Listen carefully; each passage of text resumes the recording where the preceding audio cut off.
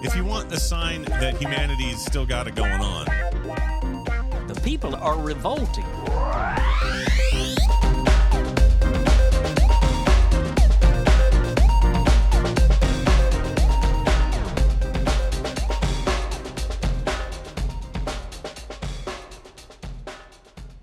Oh, welcome to People Are Revolting, a daily dose of disobedience. This piece is written by Kerry Ashdown and is published at stokesentinel.co.uk. City councillors have united to call for an immediate ceasefire in Gaza and the unconditional release of all hostages.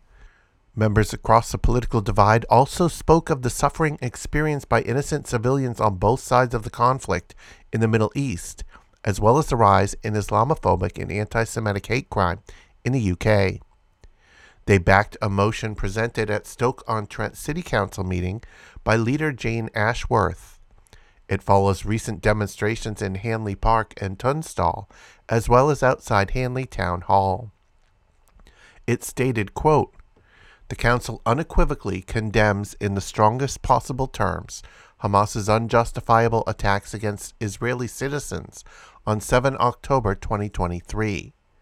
Council further agrees that Israel's killing of innocent civilians and the bombing of hospitals and places of worship in Gaza is counterproductive to peace, wrong, and must stop.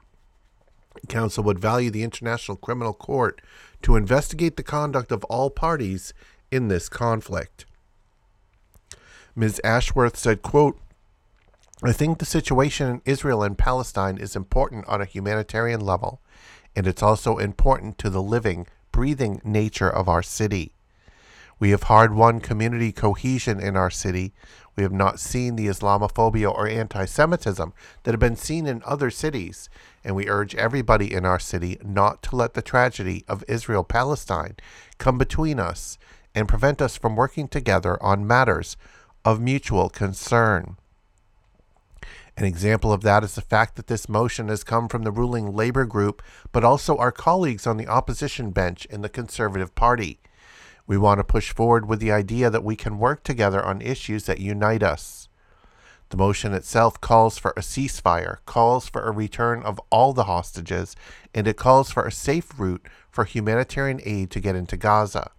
It also recognizes, and I feel very strongly about this, that Hamas's pogrom against innocent Israeli citizens triggered the deluge and also favors an international court's adjudication on the behavior of all parties in the war. There is one thing that unites us here. For most people that I have ever met, their driving ambition and hope is to see peace and justice for everyone in the Middle East, and at this particular minute, those who live in Israel and Palestine. Both of those two peoples should have the right to live in secure boundaries in a two-state situation. I'm sure that everyone in our city will understand and agree with us that we hope to see a resolution to the conflict. We hope that community cohesion in our city is not destroyed, and we hope to see a rebuilding of the infrastructure in Gaza so that people can start to rebuild their lives so they are in a position to negotiate that two-state solution. Fellow councillors applauded in the chamber after the motion was presented. It was seconded by Conservative member councillor Faisal Hussein. He said, "As you will be aware, the situation is heartbreaking. Whilst I condemn the attacks on 7 October and the killing of innocent Israeli civilians, I also condemn the atrocities that have been inflicted upon the people of Gaza. We have seen 1,400 Israeli deaths. That is not the actual accurate number anymore, and over 20,000 Palestinian deaths. For a lot of people, it is easy to conflate Hamas with Gaza. We have 2.2 million people, half of which are children, crowded in 141 square miles, so they automatically become the victims of Israeli airstrikes. It is so densely populated, it's like living in an open-air prison. Families are living in horrific conditions. Across the world, people are asking for this bloodshed to stop, and the Westminster bubble need to do more. I am very disappointed by the words of the former Home Secretary and how she has described those who are peacefully protesting as hate marches. People in this country have lost their lives for us to have the fundamental right to freedom and protest. Rules are in place to protect people in times of war. However, rules have been broken and international laws have been breached many times. We shouldn't stay silent on atrocities like this, regardless of background, and our communities want us to be the voice of the voiceless. We have seen an increase in Islamophobic and anti-Semitic hate across the country, and we need to do everything to maintain that hard-won community cohesion and ensure safety for all our communities here in Stoke-on-Trent.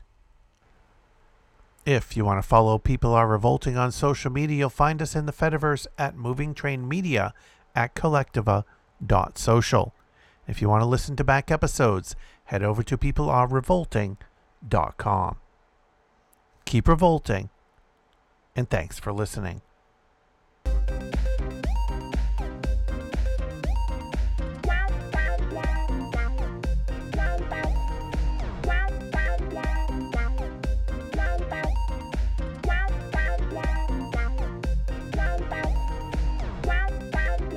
If you want a sign that humanity's still got it going on, The people are revolting.